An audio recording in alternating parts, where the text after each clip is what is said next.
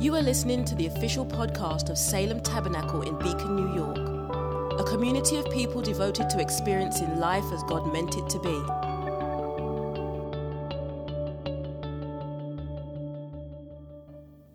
After these things, the word of the Lord came to Abram in a vision. Fear not, Abraham, I am your shield. Your reward shall be very great.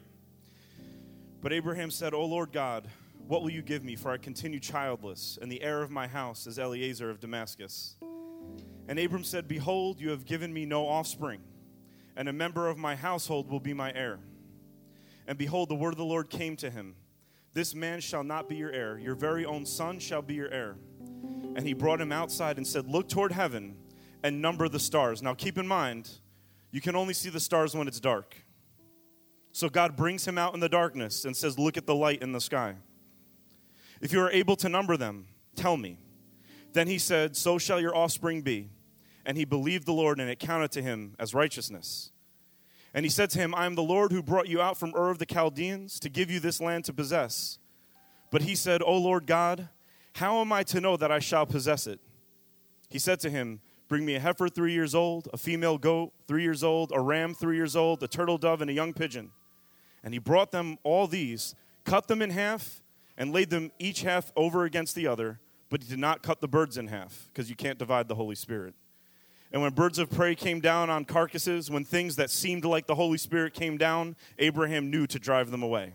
Now listen, as the sun was going down, a deep sleep fell on Abram, and behold, dreadful and great darkness fell upon him. When the sun had gone down and it was dark, behold, a smoking firepot and a flaming torch passed between these pieces. On that day, the Lord made a covenant with Abram, saying, To your offspring I give this land, from the river of Egypt to the great river, the river Euphrates. And then in the gospel, it says, At that very hour, some Pharisees came and said to him, to Jesus, Get away from here, for Herod wants to kill you. And Jesus said to them, Go and tell that fox, Behold, I cast out demons and perform cures today and tomorrow, and the third day I finish my course. Nevertheless, I must go on my way today and tomorrow and the day following, for it cannot be that a prophet should perish away from Jerusalem. And then Jesus, God, begins to weep, and he says, Jerusalem, Jerusalem, the city that kills the prophets and stones those who are sent to it, how often I would have gathered your children together like a hen gathers her brood under her wings, and you were not willing. Behold, your house is forsaken, and I tell you, you will not see me again until you say, Blessed is he who comes in the name of the Lord. You may be seated. We'll keep the children here. God is up to something this morning. We'll finish the worship service after we preach. To those of you who are on time, this is going to make a lot of sense. To the ones who come in now, it'll be weird.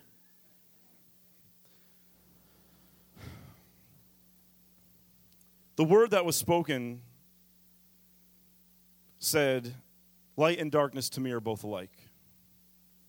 And when you're in that season of darkness, know that the light is with you. We're going to start with Abraham. Abraham has just come from a series of victories. Lot went into captivity, and Abraham, with his 318 strong, mighty men, went and rescued Lot. Abraham gets back from victory, and kings are coming out to him, giving him stuff. How many would like a blessing like Abraham? And Abraham's just saying, no, you don't have to give me anything. Just give my men whatever they need. And then the king of Salem comes out and says, Blessed are you by God Most High, and blessed are your offspring. And then God shows up and says, Abraham, I want you to know one thing. I'm your exceedingly great reward. And Abraham's response, yeah, but. Have you ever known a yeah, but person where you give the best advice and you know you nailed it that time? Like they asked you a question and you texted them the exact right advice with the exact right emojis. Everything was on point. You used the fire emoji the right way. You knew what face to put on there. It just all was perfect. And they're like, yeah, I know, but. And you're just like, good thing we're texting because I'd probably kill you right now because that was amazing advice. You should be sending me an offering and thanking me for the way that I do what I do. Abraham, I am your exceedingly great reward. And Abraham says, right, but I don't have a child. Always after blessing are we most prone to feeling despair.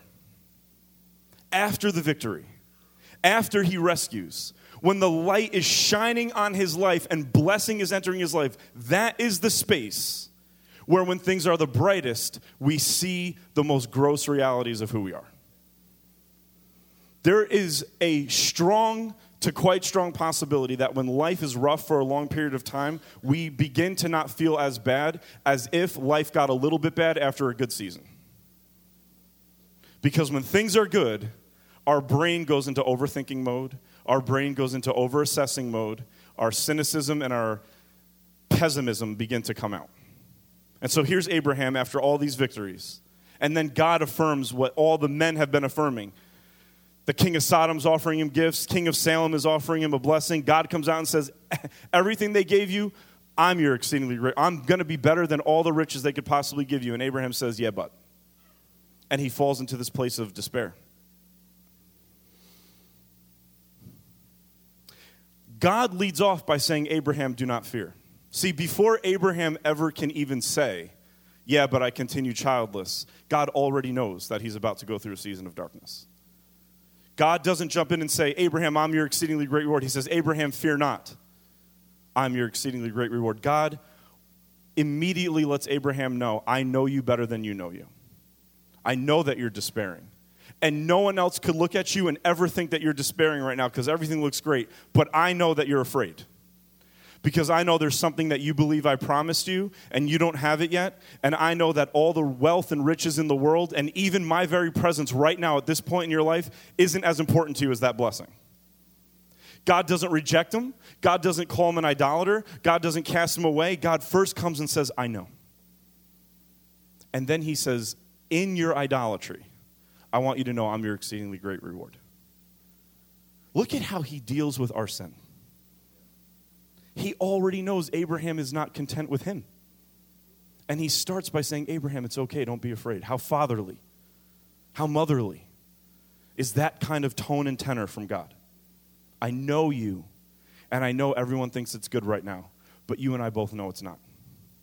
So before I do anything, I want you to know I love you, and you don't have to be afraid. God is always saying that to you. There is never a time where he's not saying that to you. I don't care if you can hear him or feel him or not. Our sinfulness will not always let us feel him the way he's supposed to. Your pastor is here to tell you God is always saying that to you, 100% of the time. He is always saying, I know you, I love you, do not be afraid. Always saying that.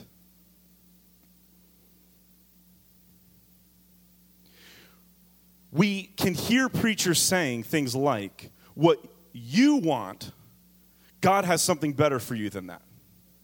So let go of what you want because what God has for you is better. And this story proves that that's maybe sometimes right, but not all the time because Abraham wanted a son and God wanted to give him a son. It's just that when we focus on the blessing, we don't ever take into consideration the kind of person we need to become to be able to receive that blessing with thanksgiving and not lust. Listen to this. We often let what we think should be rob us of the joy of what is. We often let what we think things should be rob us of the joy of what is. I'm going to say it one more time. Just write it down and stuff. Take it in. Sometimes we just got to let something hover in the room for a minute. We often let what we think should be rob us of the joy of what is. I'm seeing what is and I know it's good, but the way I think things should be is robbing me of that joy. And God, like Krista just prophesied, he enters that mess and he feels it with us. Look what happens here. What we want isn't less than what God has. What we want is just lacking the understanding that we may need to become a new wineskin first. I always knew I was supposed to be a pastor.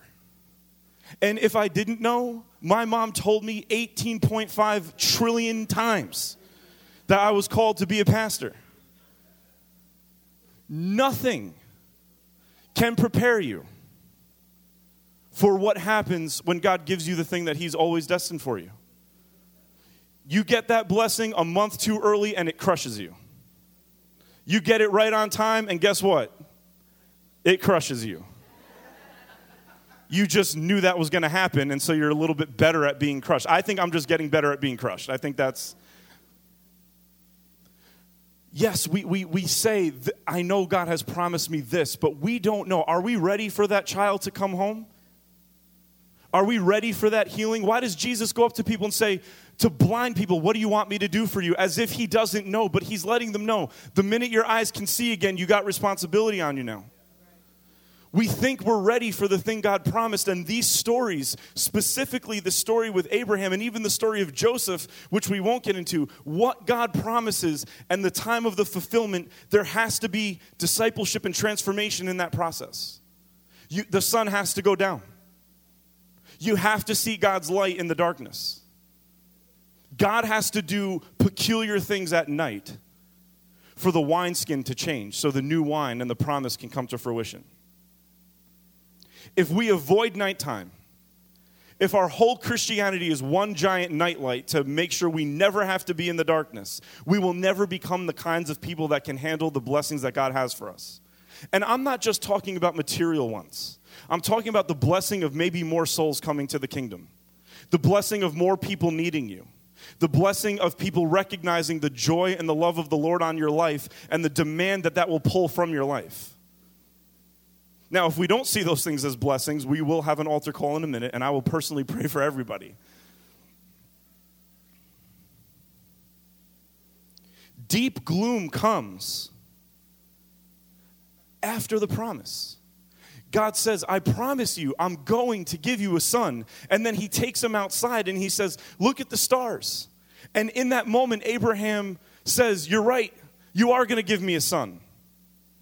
I always thought it was interesting that Abraham sees stars and he knows that God's going to give him a son, and it's the wise men who followed a star to the Son of God himself. God does amazing things at night with a little bit of light. But even after the promise and even after the assurance and the trust, it says specifically the sun went down and deep gloom fell on Abraham. After the promise, after the wrestling, and after the trust, the sun goes down, and deep gloom and dread fall onto Abraham. Why? Fear and darkness come from thinking the self has to be good enough to earn and to handle the blessing that God has. Fear and dread come when there's too much self-trust in our life. When we think we're the reason, when we think we're the linchpin of getting what God has for us and then maintaining what God has for us. Let me tell you right now, here's one of the ways that you can know you can trust me. I don't think I can do this job well. I need you and the Holy Spirit to hold up my hands so Salem can keep winning the war on the battlefield. Any pastor who says you can trust me for any other reason is not trustworthy. Parents, do not think you can do a good job. Husbands, do not think you can do a good job. Wives, do not think you can, besides Jacqueline, do not think you can do a good job. This is not a Tony Robbins motivational talk, I'm sorry. But the reality is this, if we think we got this, or we think we're supposed to got this, fear and anxiety show up, because anxiety is the product of thinking you are responsible for everything and realizing you can't be. Anxiety is your alarm system telling you you're trusting yourself too much. And so the sun has to go down, and God has to show you something, and Abraham's is all public now. I could talk for weeks about the various things God has shown me in night seasons of my life. Everyone's going to have one. Abraham's is really weird. God tells Abraham, go get a bunch of animals. Just humorously follow the logic here. I want a son. I'm going to give you a son. I don't think you're going to give me a son. Look at the stars. I put them there. Do you think I could give you a son? I know you're going to give me a son. Great, we're good. No, I'm afraid again. All right, here's what I want you to do. I want you to take a bunch of animals and cut them in half. The fact that Abraham did is weird. Like, I would have been like, I don't think I heard you rightly. What happens here is it's actually an ancient practice, because Abraham's the beginning of the Hebrew/Christian faith. So up until this point, Abraham was just following the culture of whatever it was that he was in. The Near Eastern Akkadian culture is what he was following. And whenever somebody thought that they were going to get something, and they knew they had to be responsible for it, here's what they would do. It's like a really weird wedding ceremony. They would take animals. We got the kids in the room, so you know what he did with the animals, and he put part of them over here and part of them over here, just like you guys, half animals. And then the person who cut them would stand at the beginning of this aisle of death and walk down it. And he would say, if I fail in any moment of this covenant, may my body become like these animals, to my left and to my right. So if the covenant Abraham's making is a covenant with God, and Abraham has to walk down an aisle and say, if I fail this, may my body become like one of these animals, fear and darkness and dread would overcome me too. Like, if I was making a covenant with Anthony, I would think maybe he wouldn't realize if I messed up. If he was making it with me, he'd be terrified. If you're making it with God, you're walking down the aisle knowing you're going to mess up, knowing that your body's going to become like these pieces split in half. Something extraordinary happens before Abraham's about to walk down that aisle. And we put together some kind of animation here so that we can understand what's about to happen. Abraham separates these pieces, and he's about to walk down this aisle and confess something that will lead for sure to his death. Do we agree? Just before Abraham can take the first step down that aisle, a manifestation of God shows up, and it goes down the aisle. Abraham's about to walk down and say, if I fail on any level of this covenant, may my body be split in half. And before he can take a step, this vision goes down the aisle. This smoking fire pot, this flaming torch, light in the darkness, goes down this aisle. And Abraham never has to walk down it. In Hebrews, it says that God preached the gospel to Abraham before the gospel was ever revealed to us. What is Abraham seeing here? Abraham is about to walk down this aisle and say, if I make one mistake, I won't get the blessing, but I'll also lose my very life. And before he could make that covenant, God pushes him aside and says, here's what we're going to do. I'm going to walk down the aisle. And I'm going to say, Abraham, if you fail in any bit of this covenant, my body will become like these animals. You don't have to walk down this aisle. And so when we look at the labeling of this animation, we realize that Abraham sees a vision in the spirit of the cross and Calvary. And Abraham is realizing there's a blessing that I know is giving my life meaning. I'm struggling to believe you'll give it to me. But my deeper struggle, if I'm willing to be honest, is that I'm actually afraid to get the blessing.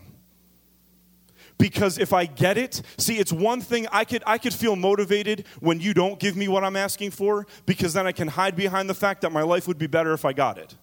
But in reality, I'm terrified to get the vision, because I know that if you actually give me this vision, my body cannot bear the weight of the promise you have for me. I was standing maybe in 2011 or 12, I was standing right here, and I was still working in Katona, and I felt like I needed to make a decision in my life to jump into an actual career that I could be in for the rest of my life if pastoring didn't happen. And I was standing right there, and I immediately came to grips with issues in my life, in my administrative abilities, that I thought to actually go get like a big person job, like a real adult job, they're going to actually expect something of me. I was event planning and playing with children for a living. Like, they all thought I was amazing all day. And I just left with my ego through the door. Like, these children love me. And so I can't understand why the adults don't.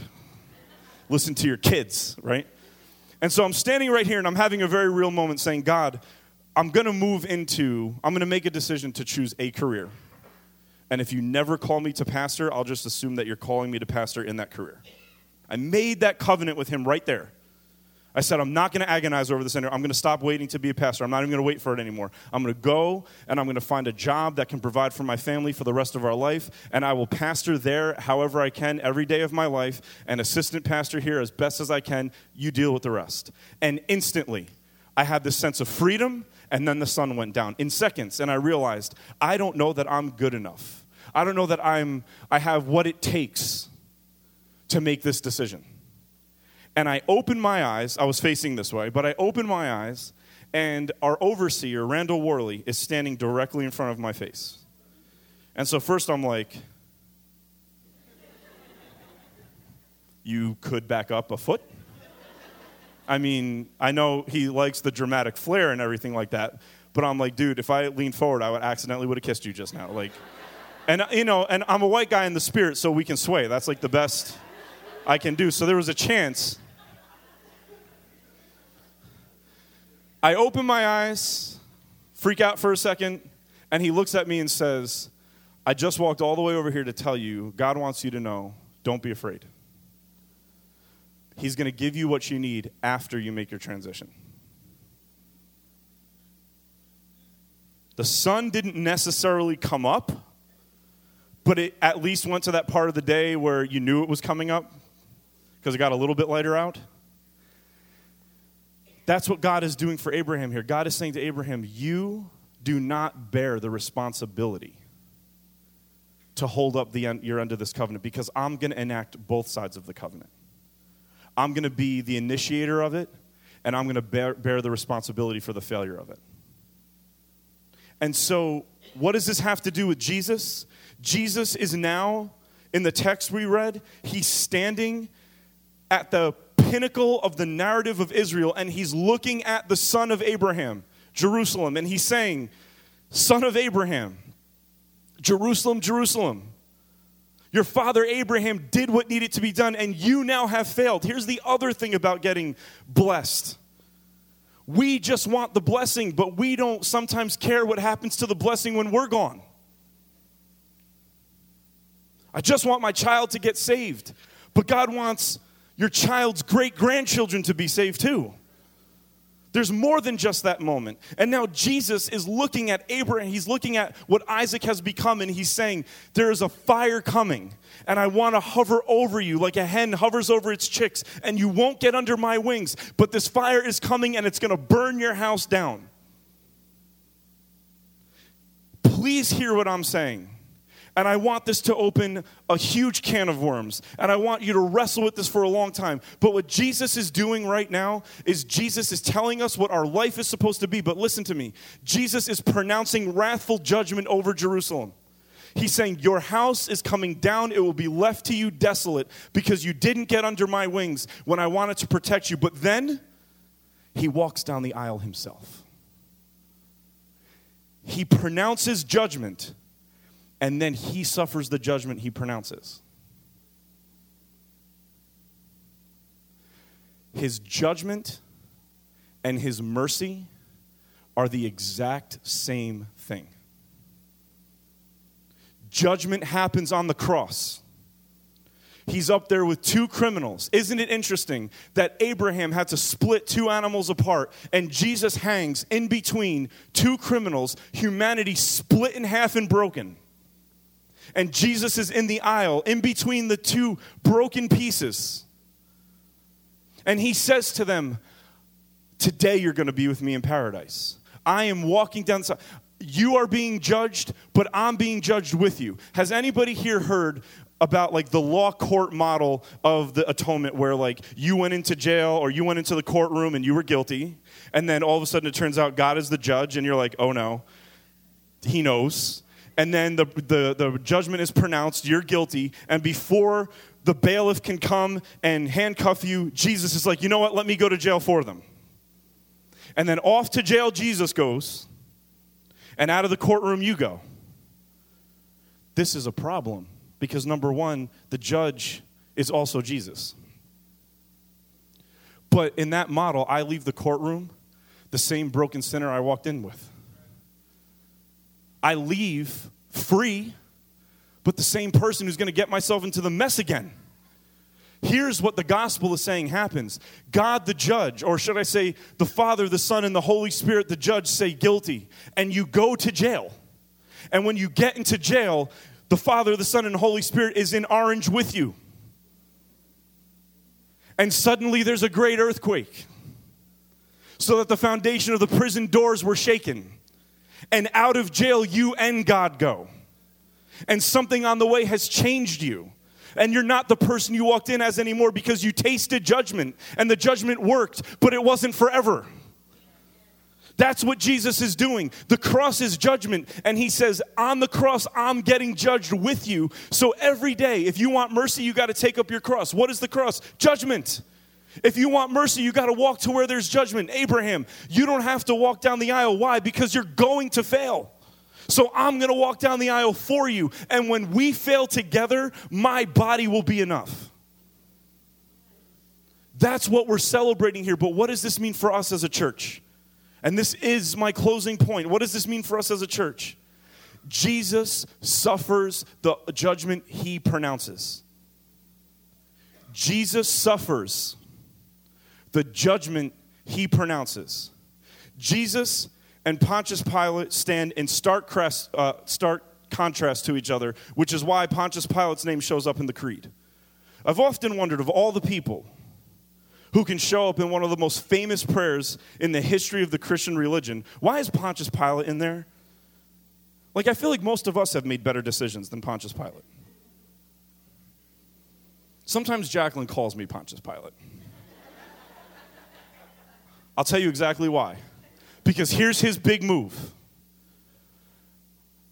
Everyone's telling me to do so many different things.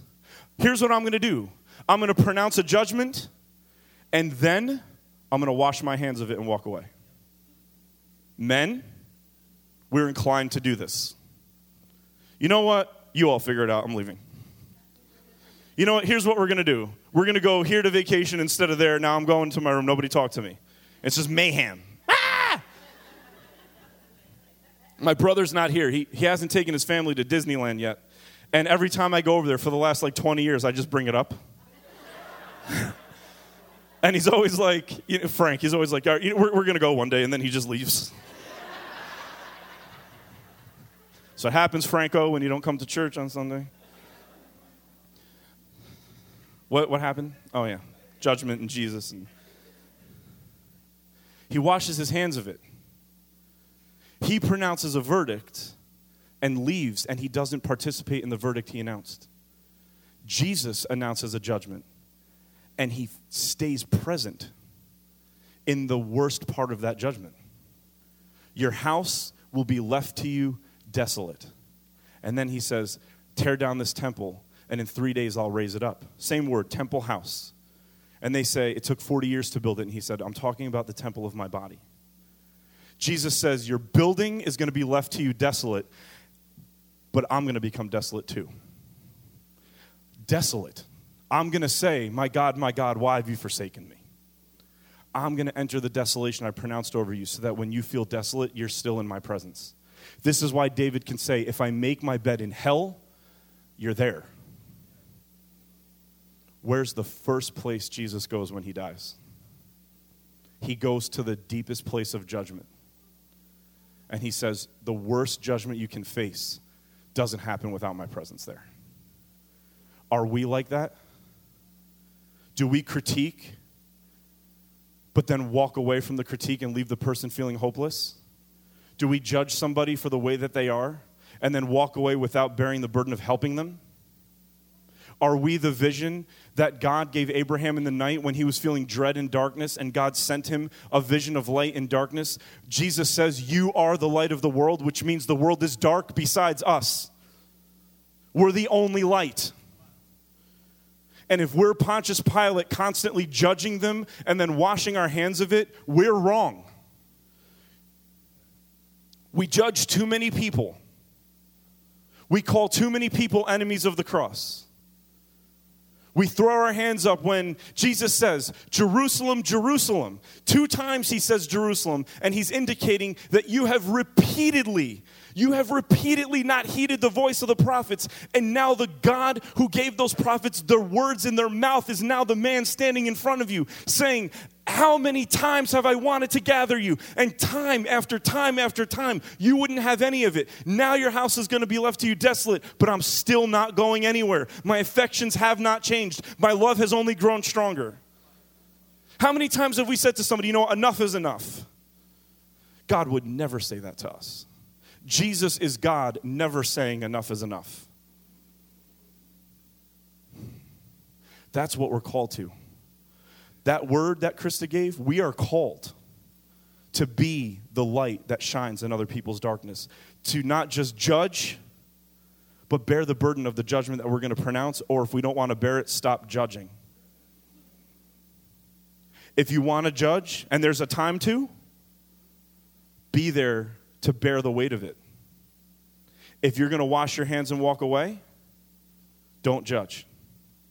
Don't say anything.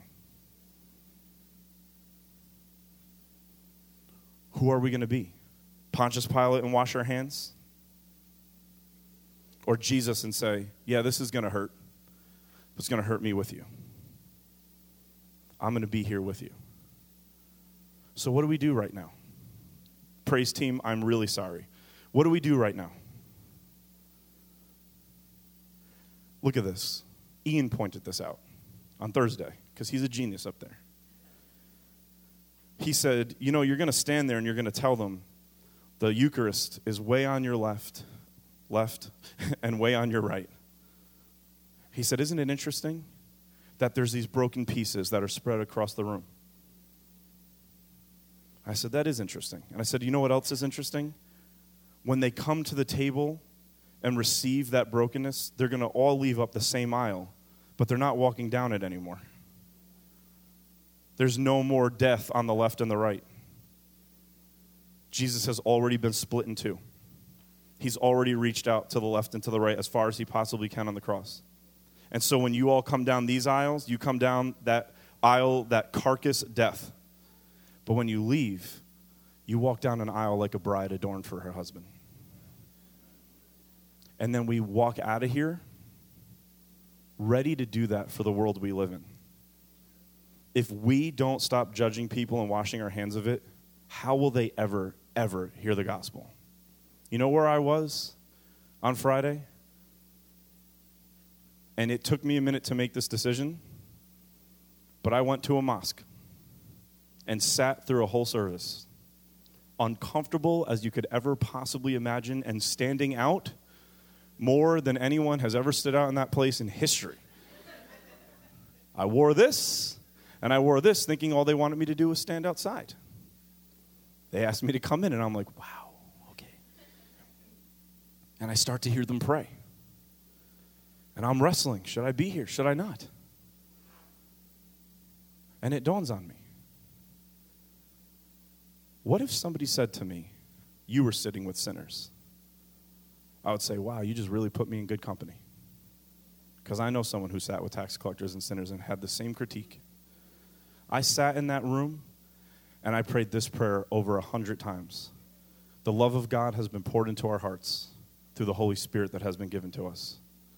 The love of God has been poured into our hearts through the Holy Spirit that has been given to us. And all I did was I felt their pain from what happened in New Zealand. I wept with them.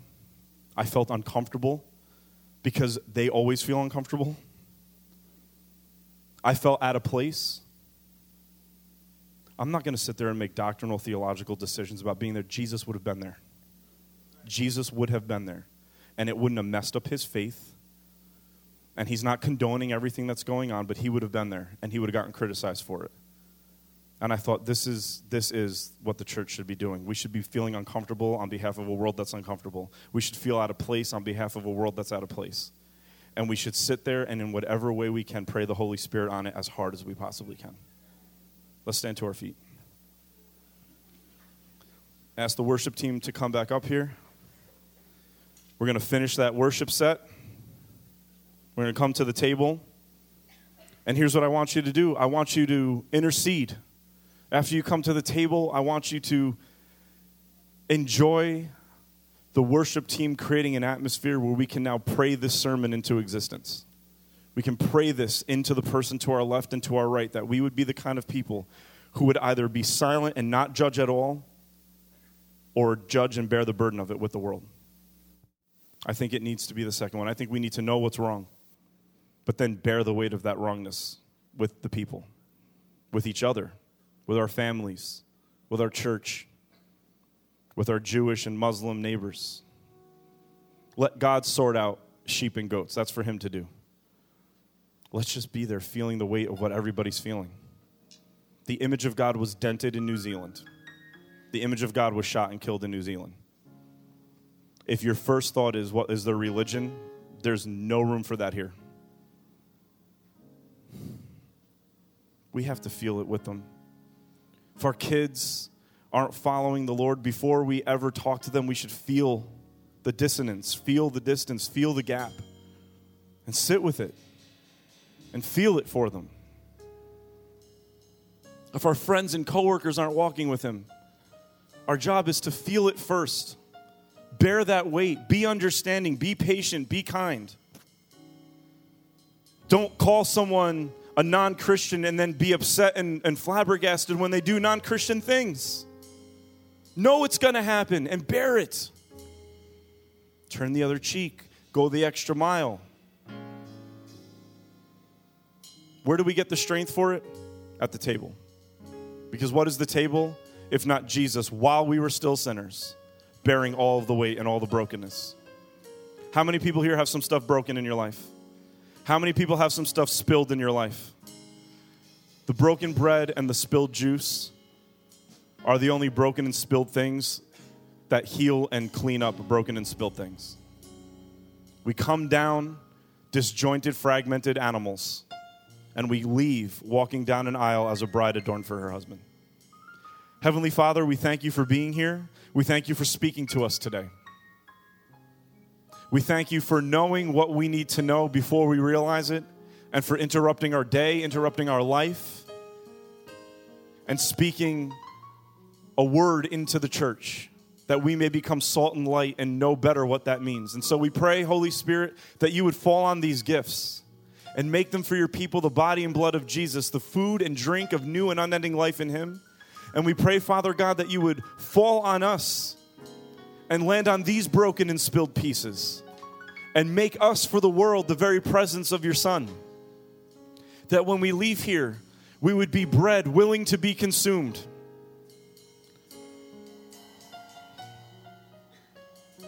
When you were betrayed, you gave.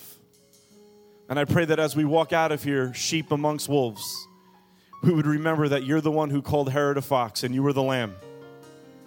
And so if you were okay being a lamb among foxes, we're going to be okay being sheep among wolves. And so we thank you for the presence that you'll put on us this week, that we'll leave here and we will be evidence of the resurrection and the hope. In your holy, precious name we pray. Amen. Thanks for listening to the Salem Tabernacle podcast. For more information about us, including gathering times and our location, check us out online at salemtabernacle.com.